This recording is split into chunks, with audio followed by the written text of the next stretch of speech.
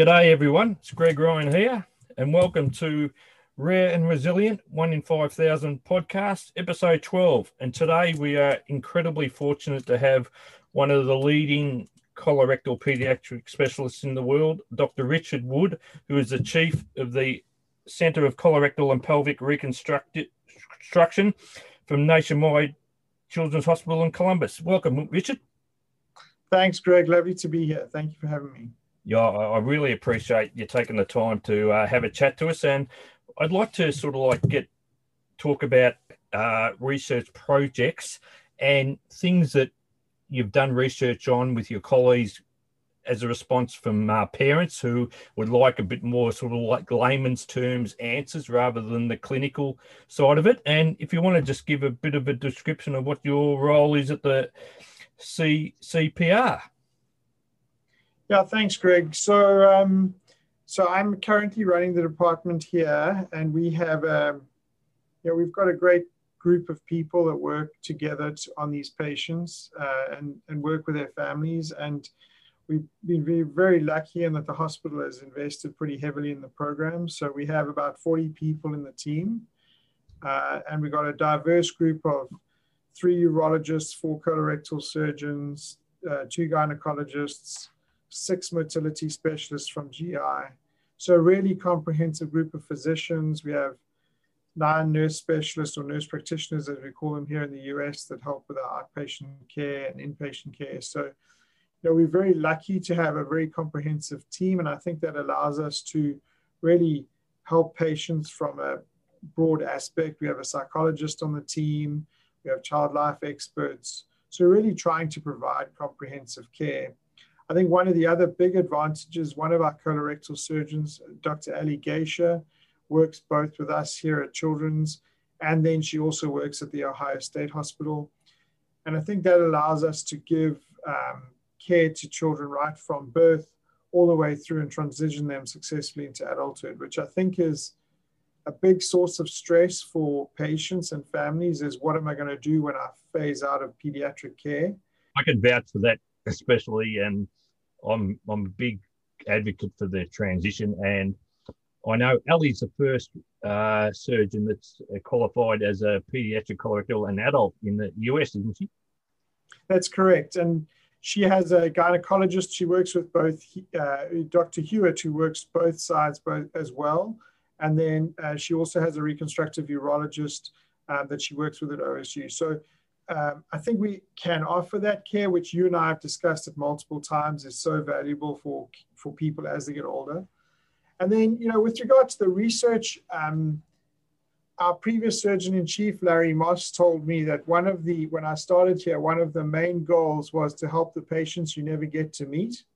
And I think the only way you can really do that is by doing good quality research that allows the care to be changed. And so that was a real challenge that we set up when we started here. And, a couple of years ago in 2016, although I know that's 5 years ago now, it doesn't feel like it, but myself and a mate of mine, John Sutcliffe, who works in Leeds in England. Yeah. So we did a project together.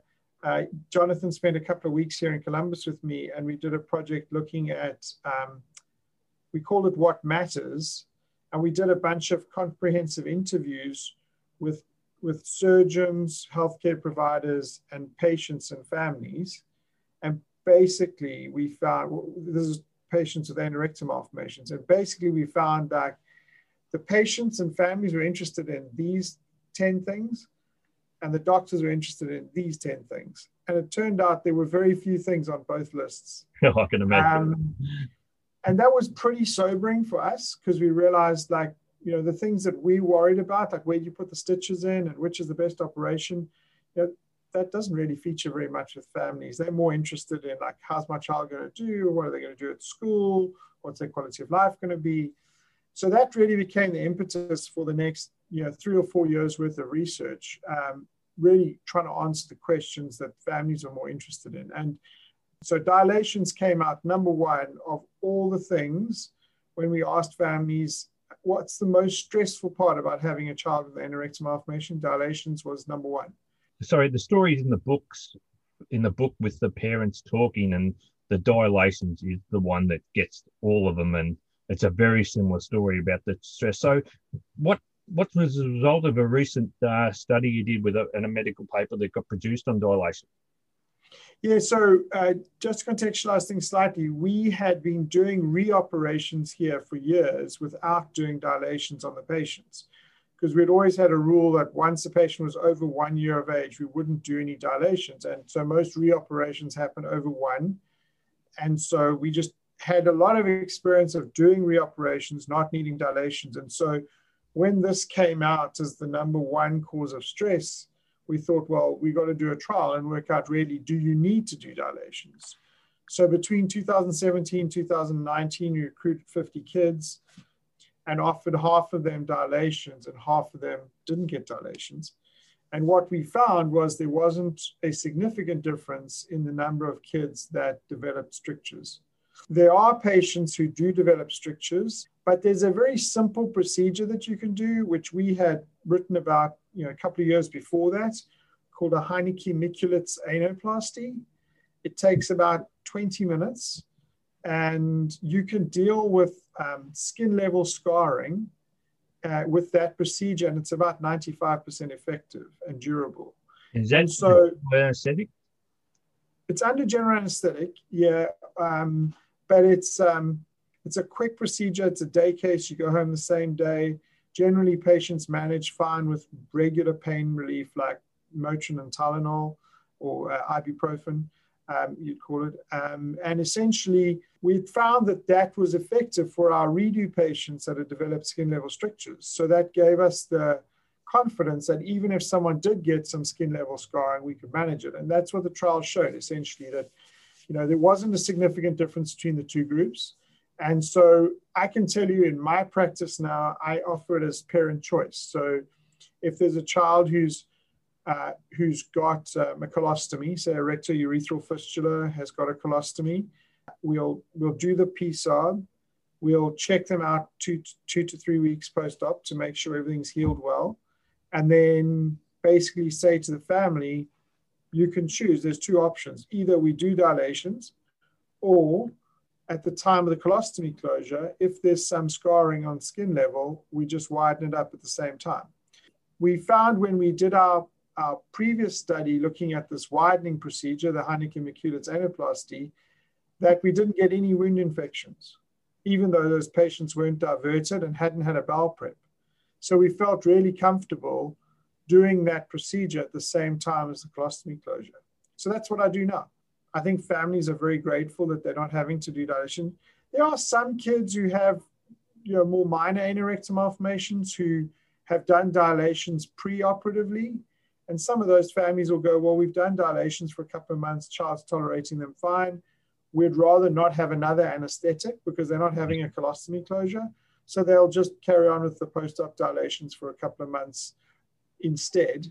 And that's fine. I mean, I think it's really up to mums and dads, but the vast majority, in my experience, have opted to avoid the dilations. And so far, we've been very comfortable with how the patients are doing. At what age would they have the general anesthetic to have the procedure after colostomy closure? Like what's the time length? Okay, so generally we would do it at the same procedure as the colostomy closure. I see. So they get their PSARP, and then about 6 to 8 weeks after the PSARP, they would come in and have a colostomy closure.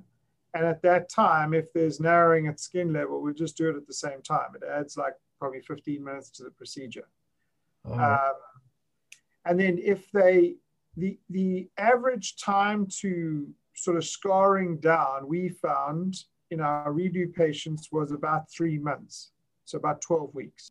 So in anyone who gets a redo, we tend to see them back at about 3 months just to check that that's okay, because about 25 to 30% of patients will need something done in that group, but there's a bit more scarring in the redo group.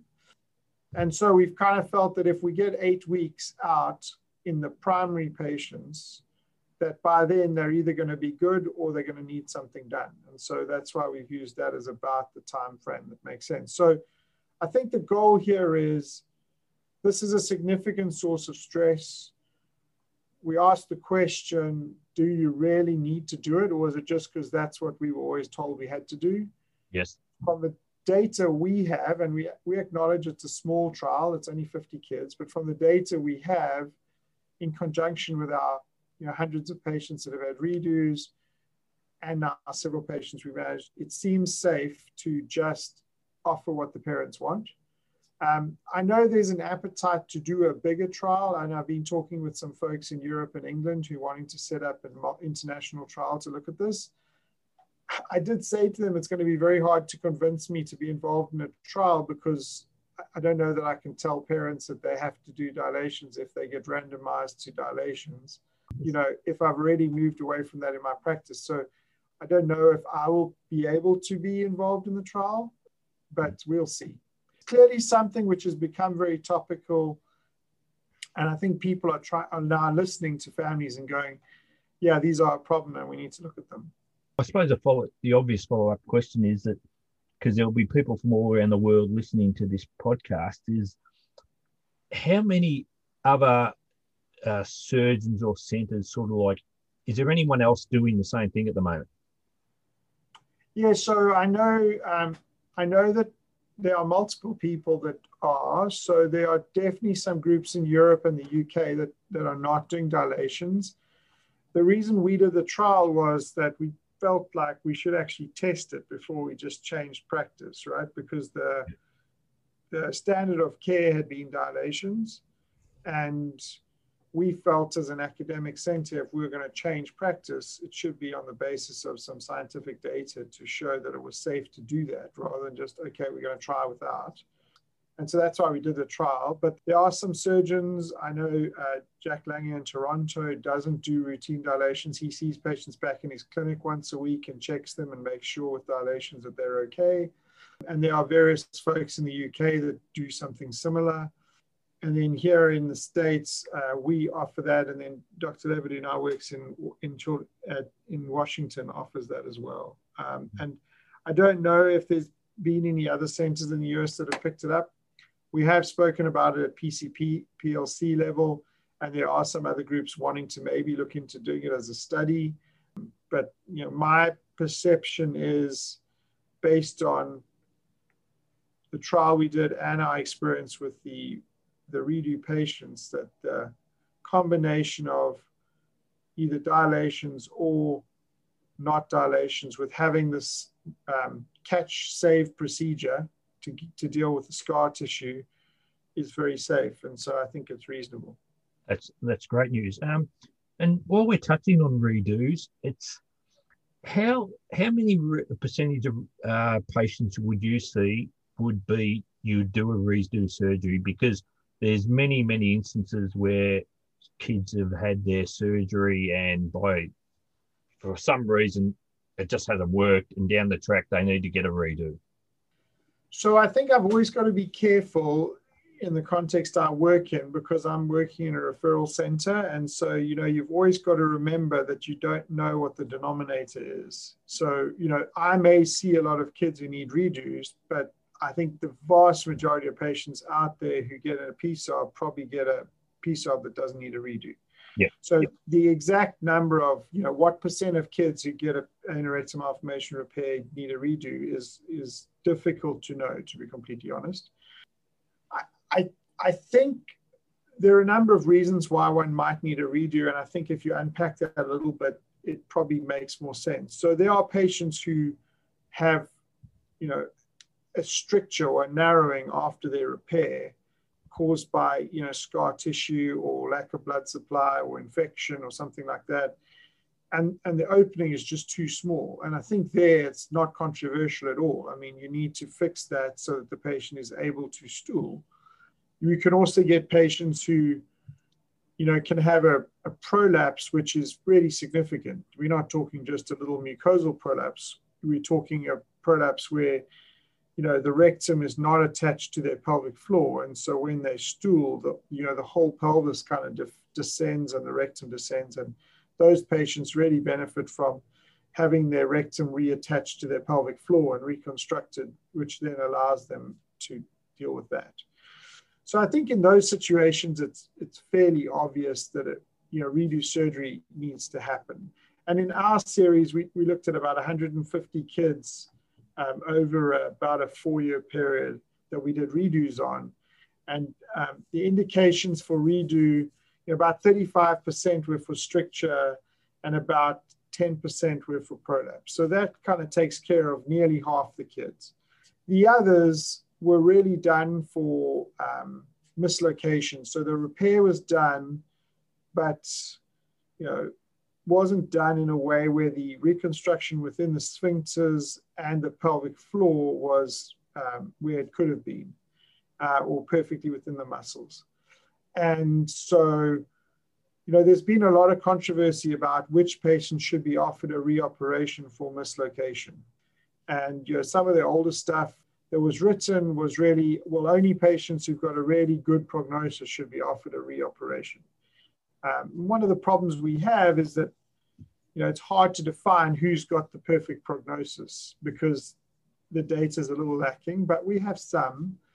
So we looked at that and decided that if patients, didn't have like significant spinal abnormalities, obviously some kids, have a myelomeningocele or something like that, and the chances that they would be able to be continent would be, we would think, limited. So in kids who didn't have an obvious, like, you're never going to be continent kind of idea, we offered reoperations.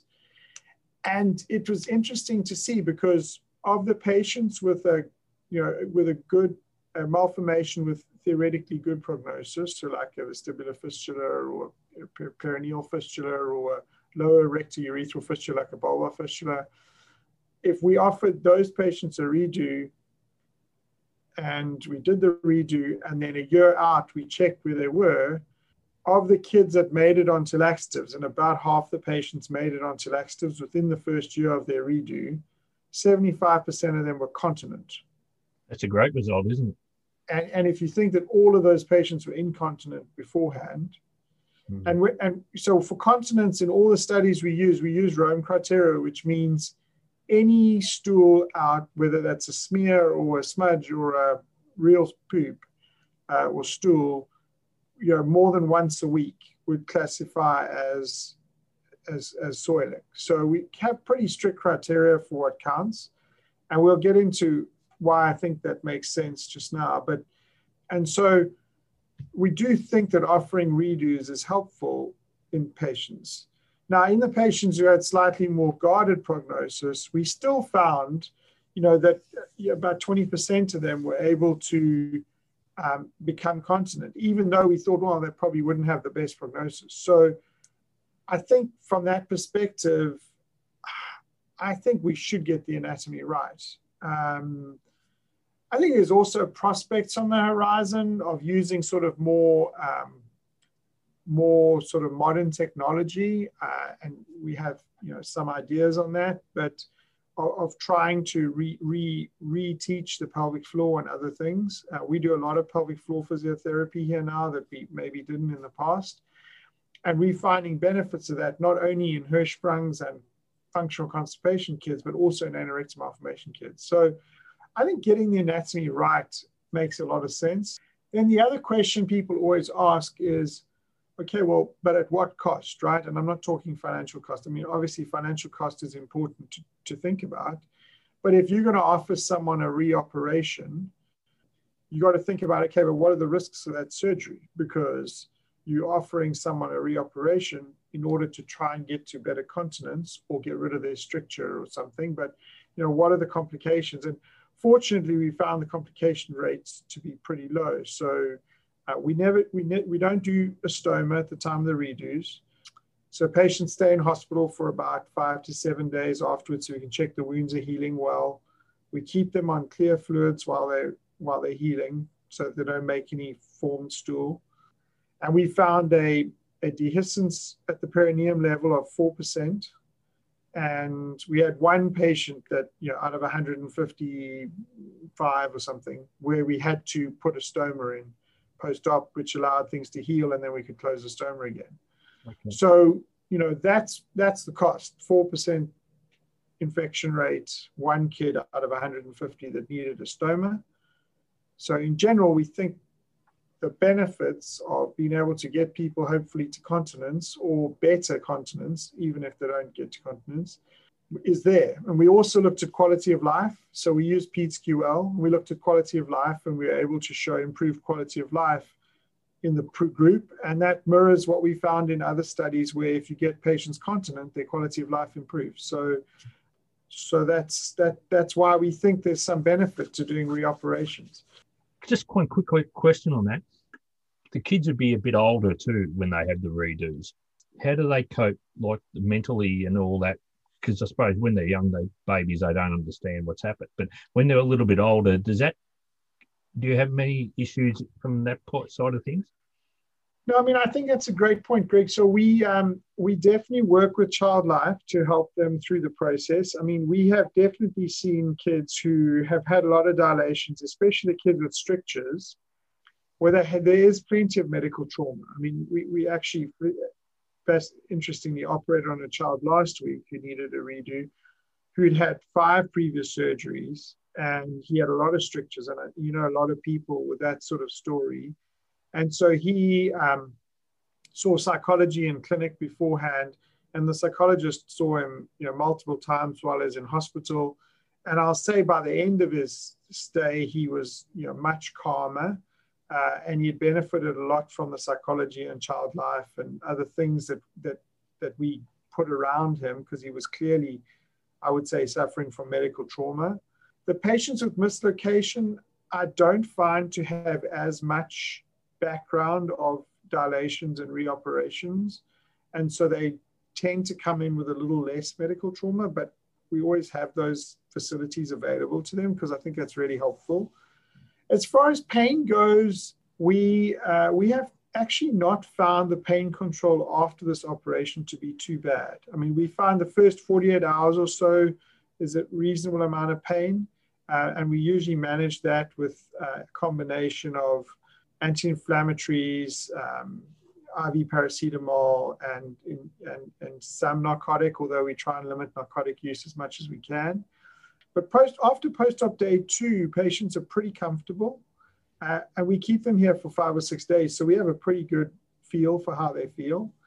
And it is interesting when you talk to the older patients that you do a redo on for mislocation. I've had the experience multiple times where children will say they can't feel anything before surgery. And even in the post-op period before they go home, they say to me, I can feel now when stool's coming down more than I could feel before. Isn't that interesting? Yeah, it's fascinating. And it fits in with the fact that, they can develop continence. And I think if we think about how patients with anorectal malformations develop continence, right? We know they don't have a normal anal canal in most cases. So being able to feel, solid liquid and gas like other people can is difficult. I can vouch for that.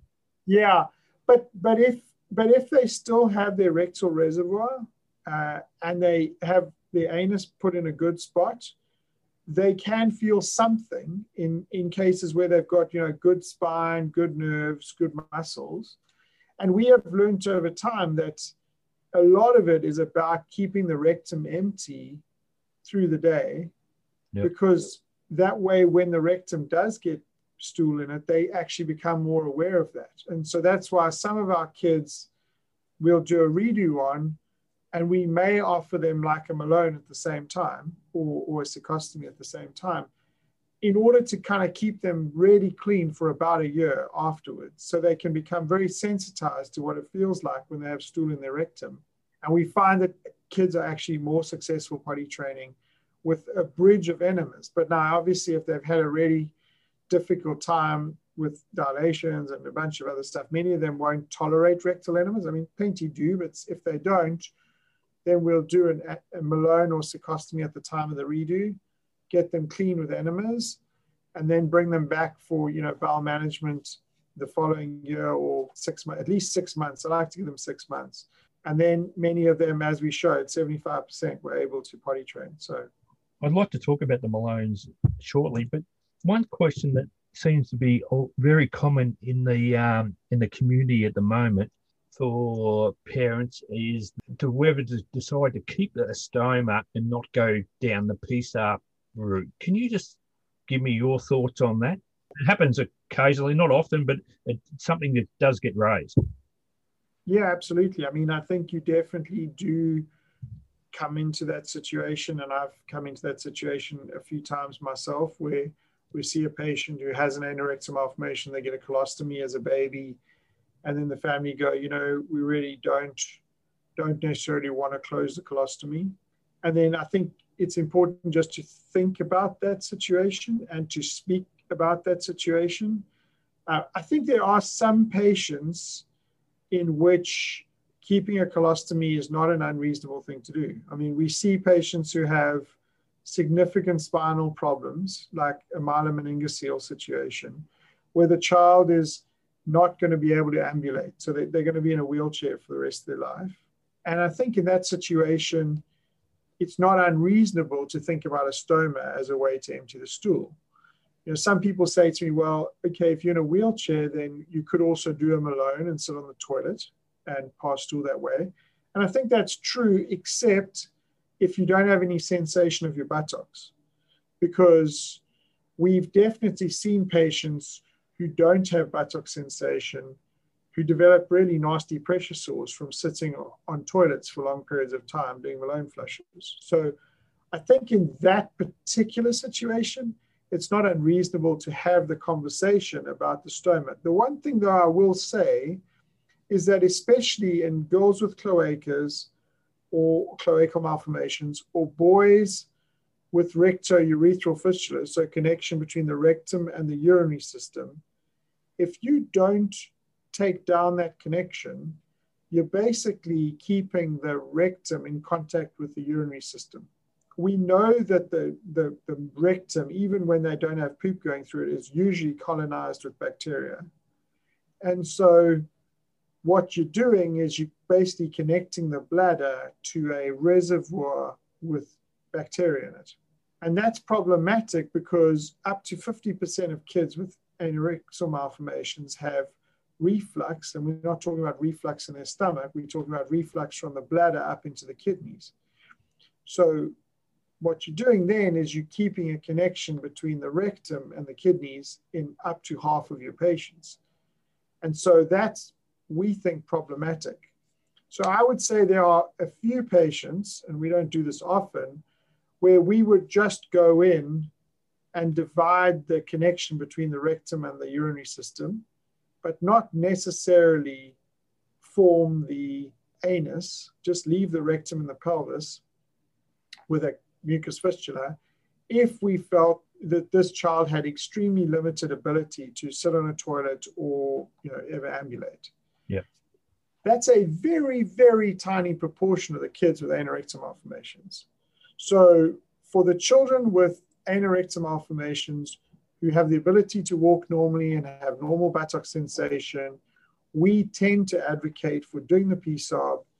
And even if they can't have full continence, maybe they have a very complex malformation and a tethered cord and that sort of thing, we still think from a quality of life perspective, those patients are probably better off, based on the data we have, to have a PSARP. And even if they have a Malone or a cecostomy or something to do flushes with, and we can get them clean, which we can in most patients, and I think we've shown that with the bowel management stuff we've done, that those patients do well. Because the nice thing is they're not going to school with a stoma bag. These kids are now going to school with having had a PSARP, they've got a Malone or a cecostomy button, but largely they can do what their mates are doing, right? So they can integrate with their peer group, they can, play with their friends, they can swim in the pool. Now, you can swim with a stoma, but it's pretty obvious to your peer group that you have a colostomy if you have a colostomy. And I'm not anti-colostomies. We're just trying to get kids to integrate as much as possible with their peer group. And so that's what I usually talk to families about, is like, let's think about integration with peer group and how that works when kids go to school. But it's reasonable to do a staged approach if families feel very uncomfortable. It just means more surgery. And I'm always of the opinion that if we can limit the amount of surgery, that's good. But I do feel uncomfortable with leaving rectums attached to bladders, essentially, in children with anorectal malformations who who are often refluxing into their kidneys, which then can lead to UTIs and long-term kidney damage, which then has other implications, like high blood pressure, renal failure, and all those things. And that does happen in our patients. So I think it warrants a really thoughtful discussion between the surgeon or the care team, doctors, and the family to try and understand what their concerns are. And I think the other thing is you need to have a really honest conversation about what it looks like at age 1, at age 3, at age 5, at age 10. And I think there's other advantages of connecting families, right? So you guys have great communities online. Yes.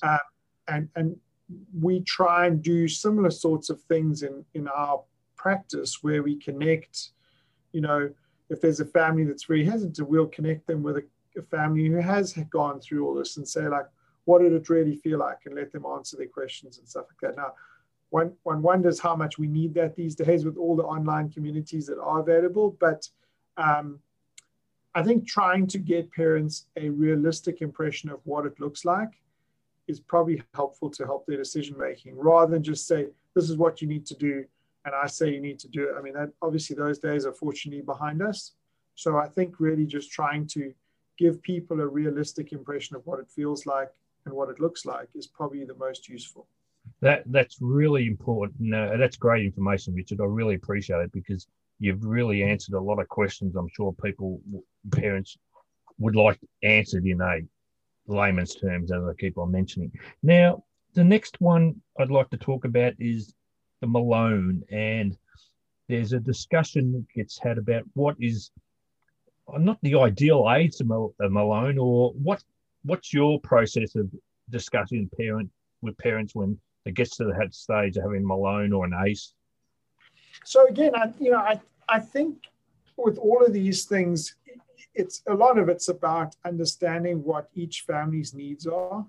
I think the needs of a family with a child who is being homeschooled with mum at home or dad at home versus the child where both parents are working and the child's in daycare, and the daycare needs children clean at age 3 or age 4, which is often the case here in the US.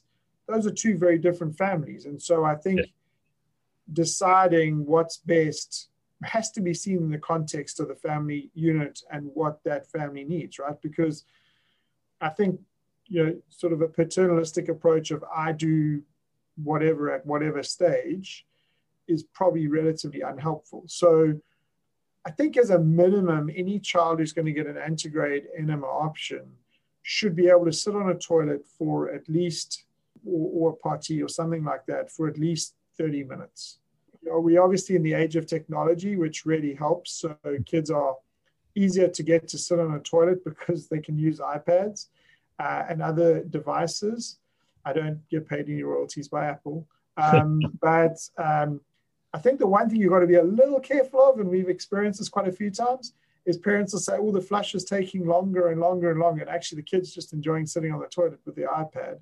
And so sometimes you have to actually give them iPad time after they've been on the toilet for their flush. But in principle, you want children to be able to sit on a toilet to do their flush. There are a few exceptions, but I would say that's the case. And so that's usually about age 3, 3.5, heading towards 4 that they can actually do that. And I think that would be my sort of minimum for doing some sort of antegrade option. I would say we much more commonly do it around age 5 before kids go to kindergarten. Right. But there are some groups where families need kids clean for daycare. Both mom and dad are working, and the daycare won't take them unless they're out of diapers or nappies, and so they're stuck really. And as we know, there's some kids that just don't tolerate rectal enemas at all.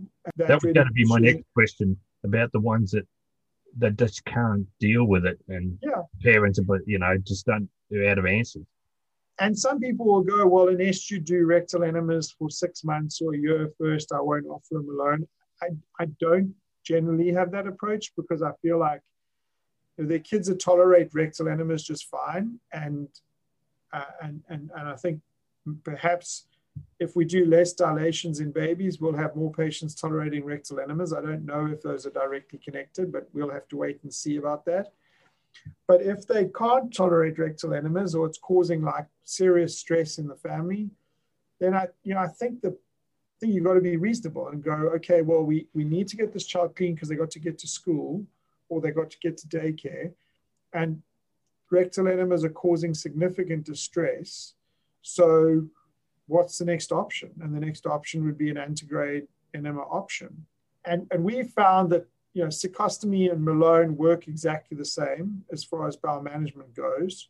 So again, then people say, well, what do you do? Do you do Malone or cecostomy? And again, I think it depends. And I don't want to sound like a politician by saying it depends to everything. But I think this is where personalized healthcare comes from. You kind of got to go fix, you got to have your toolbox of the things you can do and then fit the right patient to the right procedure, really. But so there are some kids who won't tolerate being cathed. So we have kids with behavioral things, autism, that kind of thing. They won't tolerate being cathed. We also have patients who may have significant urological problems, and we want to keep their appendix for possibly needing to do a Mitrophanoff when they get older, because we know that doing a Mitrophanoff with an appendix has much better outcomes than doing a Mitrophanoff with bowel or something else. So we always try. So we don't use the appendix unless urology say we're never going to need to do a Mitrophanoff here, because all the patients here get seen by both us and urology. And so might be a kid who's say 5, who's got to get to kindy, but we're not ready yet to decide on a Mitrophanoff. So then we'll do a cecostomy, and we actually did this on Monday. We'll leave the appendix alone, and then get the kid clean for school, can get to school, do his thing or her thing, and then when they're a little bigger, urology go, okay, we don't need the Mitrophanoff anymore. We can say to the mom and dad then, okay, do you want to leave the cecostomy? Or if you want to get to a stage where the child's now old enough to cath their own Malone, we can convert the cecostomy to a Malone. Or we can just leave them with a cecostomy. And it's less crucial for us because we were able to demonstrate here that the outcomes of Malone and near Malone in our group, in our patients, is the same. So if the urologists need to use the appendix for urology, that's fine. We'll just do a near Malone instead. And we have found they do just as well in terms of complications and things. So, I think the key point is antegrade enemas are very useful. I think the other reason I am an advocate for them in the slightly older child, age 7 or 8, is that they do allow children to get their autonomy back, get mums and dads out of the bathroom. A bit of independence. Yeah, and I think that's really important psychologically, like to actually get their autonomy in their body back and not have other people involved. Because a lot of our kids who now age 6 is early, but 7 and 8 are able to cath their own Malone, hook everything up. Mom might make up the mixture for them or dad, but they can kind of do their thing in the restroom, take their tube out, put their plug back in. If they need the plug still, wipe the bottom and kind of be a regular 7 or 8-year-old kid again. And I think that's really important. We do less peristeen here in the US because it's hard to get approval for compared to my colleagues in Europe. But when we spoke about peristeen with the European folks, and you were in Austria with us when we were at that meeting, it appeared only about 30% of the kids on peristeen were getting independence. And so I usually chat to folks about that when we're talking about Malones, especially when the kids are a little bit older. Think about what we're trying to achieve. And the one benefit of the antegrade is that you do get a lot of kids independent. Yep. So I think that's a thing to think about because I think from a overall psychological developmental perspective, which is obviously a huge part of what we do, although it's not necessarily, where you put the stitches in, I think it's big to be able to give kids their independence back. So, and the other thing, Greg, and again, I'm probably sounding like a politician, but I'm a lot less dogmatic about, are you a laxative patient or are you an enema patient than perhaps some are. That was going to be my next question about laxatives. Yeah, well, we'll do that now. I just wanted to say, like, even patients that potty train successfully that have previously had a Malone, we find most of our patients want to keep their Malone. Right. And the reason they want to do that is because there are times, and you'll know this, and obviously all your readers will, there are times when you feel more confident having an enema, and there are times when you feel a bit more relaxed about doing laxatives. And lots of our students say, like, during exam week, they're eating or drinking a ton of coffee and they can't manage on their laxatives, so they'll do enemas, or they're going to play a soccer match or a rugby match, or not rugby here, but whatever. And they need to do enemas for that. And when they get older, if they're going out for dinner or whatever, they might want to do that. So we're not as dogmatic as some. Like, I usually say to parents, I think your kid's got a reasonable prognosis. I think the antegrade option might buy us a bridge for a couple of years until we get to able to be continent, and then have it as an as a bridge or an extra thing that offers you some more independence as things get older. And the nice thing about a Malone is you don't have to take a Malone down. If you don't want to use it anymore, you just stop using it. And in 96% of patients, it just closes up on its own. Oh, yeah. It's there. And if you ever need to re-access it, you can do a little minor day case procedure and open it up again. So I think it's a great tool to have in the right patient. And the risks of the surgery are pretty low. So I think it's a reasonable option. Okay. Now, with the laxatives, in regard to anorectal malformation patients. So in general terms, I mean, to give kids the best chance, or patients, I shouldn't say kids because you've got lots of non-kids on your group, but to give patients, occupational hazard. That's okay. But to give patients the best chance of being continent, we think in anorectal malformations, you need to do a couple of things. You need to empty the rectum on a regular basis. That allows the rectal sensation to be there so patients can feel when they need to go to the loo. And two, you need to have the stool of sufficient bulk in order for the patients to develop awareness, right? Most patients with anorectal malformations tell me that if they have diarrhea or liquid stool, it's very, very hard for them to control it. I can hear that. Yeah, and if the stools, and I'm sure you've had that experience, and when the stool's more bulked, it's much more easy to manage. And so the problem with Miralax or any other stool softeners is that's what they do. They make the stool soft. So we prefer trying to do sort of a stimulant laxative, which essentially the two common ones we use are either Senna-based laxative or bisacodyl or Dulcolax-based laxatives, both of which are stimulants to the colon that push the stool out. And then that allows you to bulk the stool with fiber, and we use water-soluble predominant fiber, but we often add balance to that fiber. But by using the fiber, you can bulk the stool up, and using the stimulants, you can push the stool out. So you empty the rectum, which helps with sensation, and you bulk the stool, which helps with sensation for the muscles and the rectum.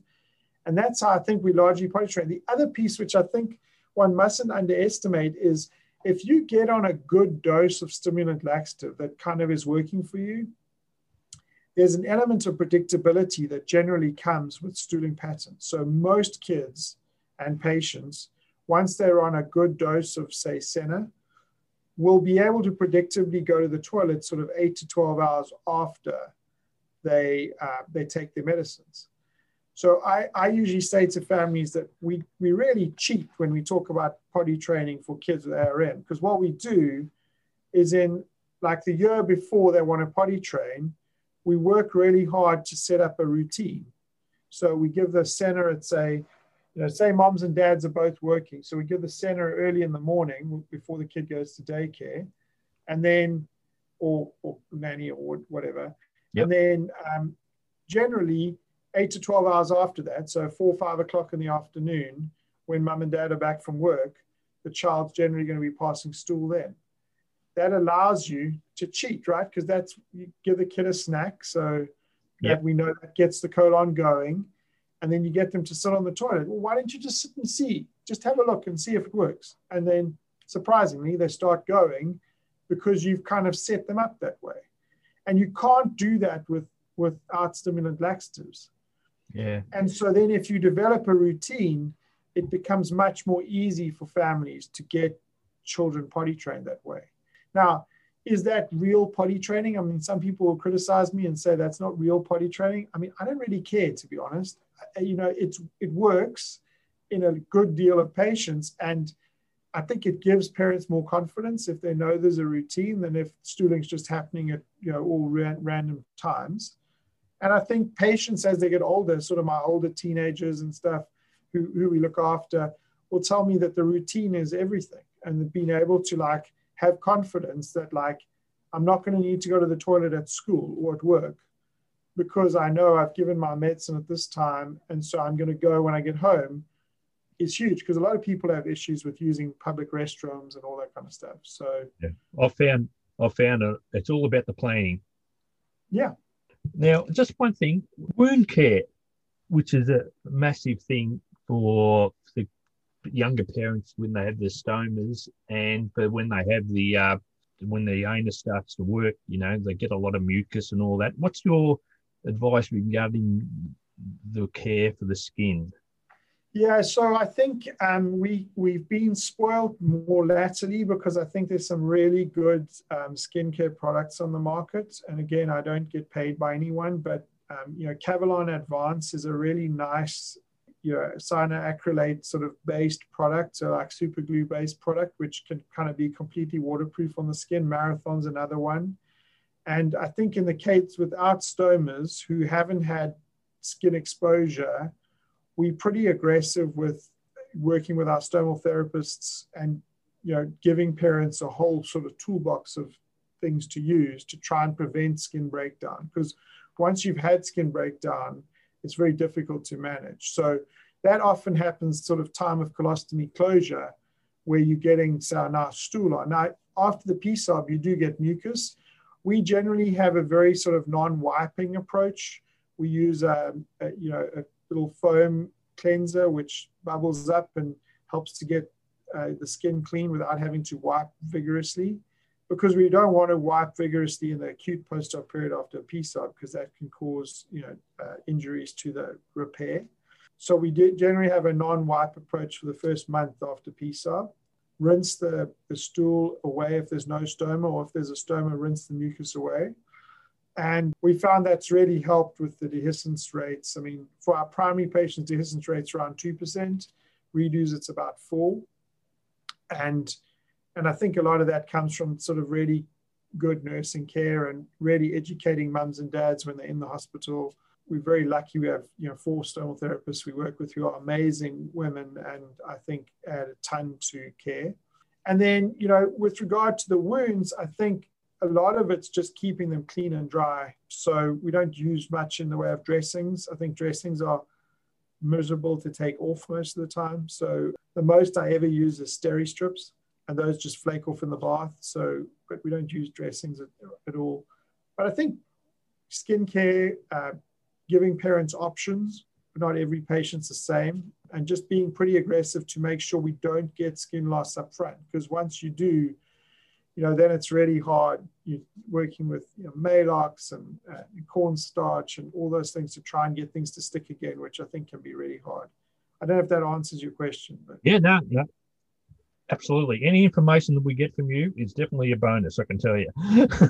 So can you just talk about the PCPRC, which I know is a very important collection of surgeons from around the world?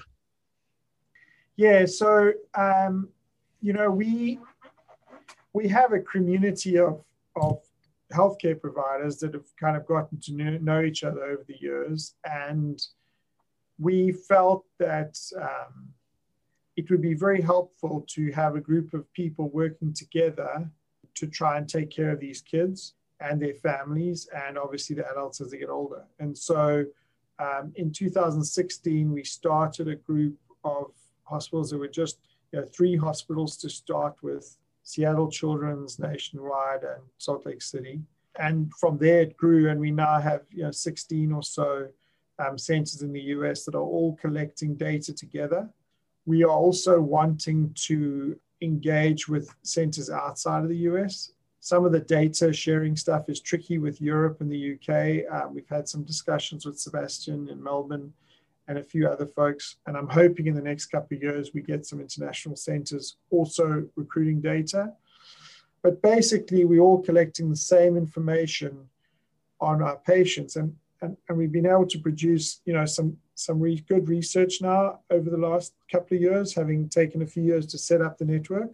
And I think largely, rather come up with a multi-center way of doing things, right? Because obviously we have a few centers like the one I'm fortunate to work in, which are very highly specialized. I mean, there's 95% of what I do is colorectal. Yep. And so, we have the whole team to take care of patients, but you can't take care of every patient in the world in a center like that. It would be great, but you can't. So we also need to kind of work out what's the standard of care that's reasonable across a diverse platform of teams. And so, we have bigger teams and we have smaller teams all in PCPLC together. And so I think that allows us to get a much more balanced view of what's reasonable and what outcomes should be expected for patients with anorectal malformations. And I hope, a couple of things. Number one, we hope that over time, we can establish a standard of care, like this is what your expectation should be if you're going somewhere where there's a reasonable volume of care. And I think we're very well on the way to establishing that. And I think the other thing is it allows us with a big group of patients to really answer some of the questions that we really want to answer. Even in a place like Nationwide, where we have like, I know, about 1,300 ARM patients that we follow. So it's a big group of patients. PLC has only been going for a couple of years and already has, much more patients than that. So over time, we will have, 4,000 or 5,000 ARM patients under follow-up that we will then really be able to answer a lot of the questions that we want to answer.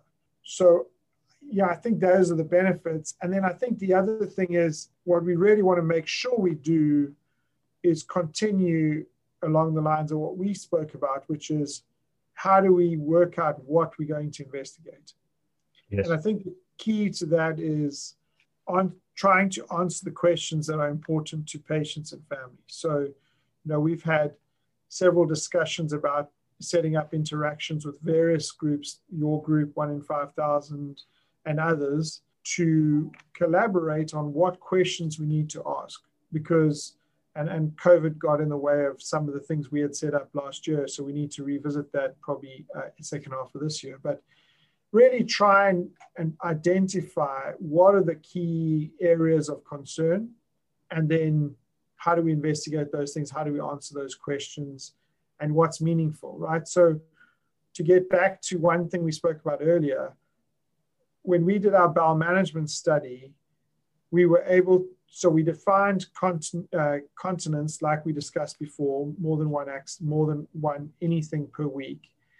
And when I looked at the outcomes, we found that the patients that we were able to develop continence on or get clean had a really significant improvement in their quality of life.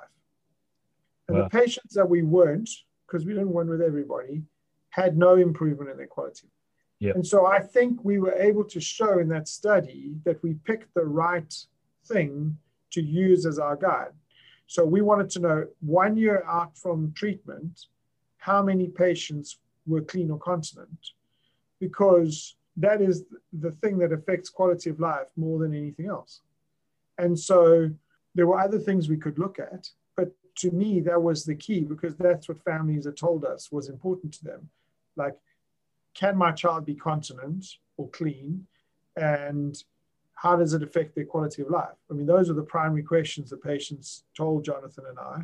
So those were what we investigated. And I think we have to continue to do that, not just in our various individual centers. And, we work a lot anyway together. I mean, Sebastian and I do stuff together. Lots of us do stuff together. But also in collaborative groups like the PCPLC, we've got to continue to investigate and answer the things that are important, not just to us, but also to families. So I think for physicians, a lot of the work we're doing is around infection rates, stricture rates, dehiscence rates, all that kind of stuff. So see if we can learn from each other how we can get the outcomes better.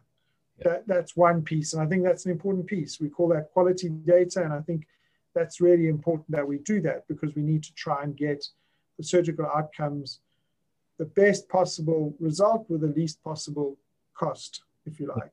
I just think one very important part of that is a consistency of language and the medical terms, etc., that the clinicians are using, because there's still a lot of parents they classify their child as high, medium, or low IA, which is like the 10, 15, 20 years ago medical terms, aren't they? 1984, Greg. Yes, that's right. But I mean, it was a good book by George Orwell, but it's also the same year that the wing spread classification was introduced, which is the high, intermediate, and low. Yep. So it's pretty outdated now. And I suppose the pediatric colorectal surgeons that might only have one IA/ARM patient every 2 years, they probably still think that the high, medium, and low is the way to go, because they don't understand the new classification. And that's where it can cause conflict when people are saying, well, hang on, where do I fit in? That makes sense. Yeah, no, I agree. But so as you say, continuity of language is really important. And I think without that, it becomes really difficult to compare apples with apples. And I think a lot of times, you said earlier, which I think is a great point, that it's that everything's about the planning. And I think giving people some sort of idea of what they're in for is very helpful. Yes. I think you've got to be honest and say, we can't be 100% sure, but this is where we think we're going. And these are the steps that we probably need to deal with to get there, and kind of be very considerate in those discussions about like what you go through. And I, obviously the other piece, which doesn't need to be overstated, but I mean, most kids who have an anorectal malformation, it's not diagnosed antenatally, right? Yep. So the whole process is traumatic and a shock, because now a baby's born and there's a completely unexpected finding of something which in most people, they never even heard of it before, right? They didn't even know this could happen. So that's traumatic. And then you hear, oh, there might be a spinal thing, and oh, there might be a heart thing. And then most families, when you talk to them afterwards, are pretty overwhelmed. And then they get a bunch of medical information, and then it's like, how do I process this? And many times you'll see patients, and they'll say that they really recall very little of what went on when the baby was small. It was kind of a complete blur. And then afterwards, now they're seeing a gastroenterologist, or one of the benefits of building sort of groups of people that take care of these kids a lot is just the way they speak, the language, we're going to look after you for a longer period of time. You have a medical home. We'll arrange the psychologists to be involved. You'll see the urologist, like just kind of giving people the resources that they need in an organized way, I think is a lot of the benefit, right? More so than just like, oh, well, you have to come here because otherwise you won't get a good operation. I mean, I think sometimes that's the holistic approach that covers everything, isn't it? Because there's so much to deal with. Exactly. There's a ton to deal with. And in addition to that, like there's a lot of stuff that comes with it. Like, what's the burden on other siblings of, parents having to do so much care, and the relationships, and how does that affect things? And do we talk honestly about that? And do we offer parents and resources on how to manage that with other siblings and all that kind of stuff? And if you're in a general clinic where, as you say, this happens once or twice a year, people's heads are not going to go to all that stuff, because they're not doing that for their 12 hernia patients they saw before you in clinic. and I've, we've all worked in less specialized environments through our careers, and it's just like that. Whereas if you put all the patients together, even in Cape Town, where we had less resources than we have in Columbus, once we put all the patients into one clinic, we were able to find more resources, better facilities, and all the things. And that allowed, significant improvement in care. So I think listening to people, hearing what's important, and trying to put resources around them, however many resources you have, every context is different, but just trying to do as much as you can to do that, I think, is a lot of the battle in, helping families with these sorts of issues. Oh, look, there's absolutely no doubt that one of the great things about modern technology with the social media and the groups, and parents have come together and can help each other. But now it's the clinicians are all coming together as well, which I don't think has always necessarily been the case in past. Oh, no. Well, Richard, I can't thank you enough for you've given us so much of your time, and the information that you've conveyed, I'm sure will be so incredibly informative to so many parents and kids and adults even out in our community. And I can't thank you enough for being a part of our 1 in 5,000 Rare and Resilient podcast. Oh, Greg, it's an absolute pleasure. And I just am so grateful for you for setting this up. I think what you guys are doing with your podcast is phenomenal, and really enjoyed listening to them, and would love to be part of it again in the future if the need arose. But thank you very much for having me. Oh, it's our pleasure, I can tell you. Thank you. Thanks, Richard. All right. Of course.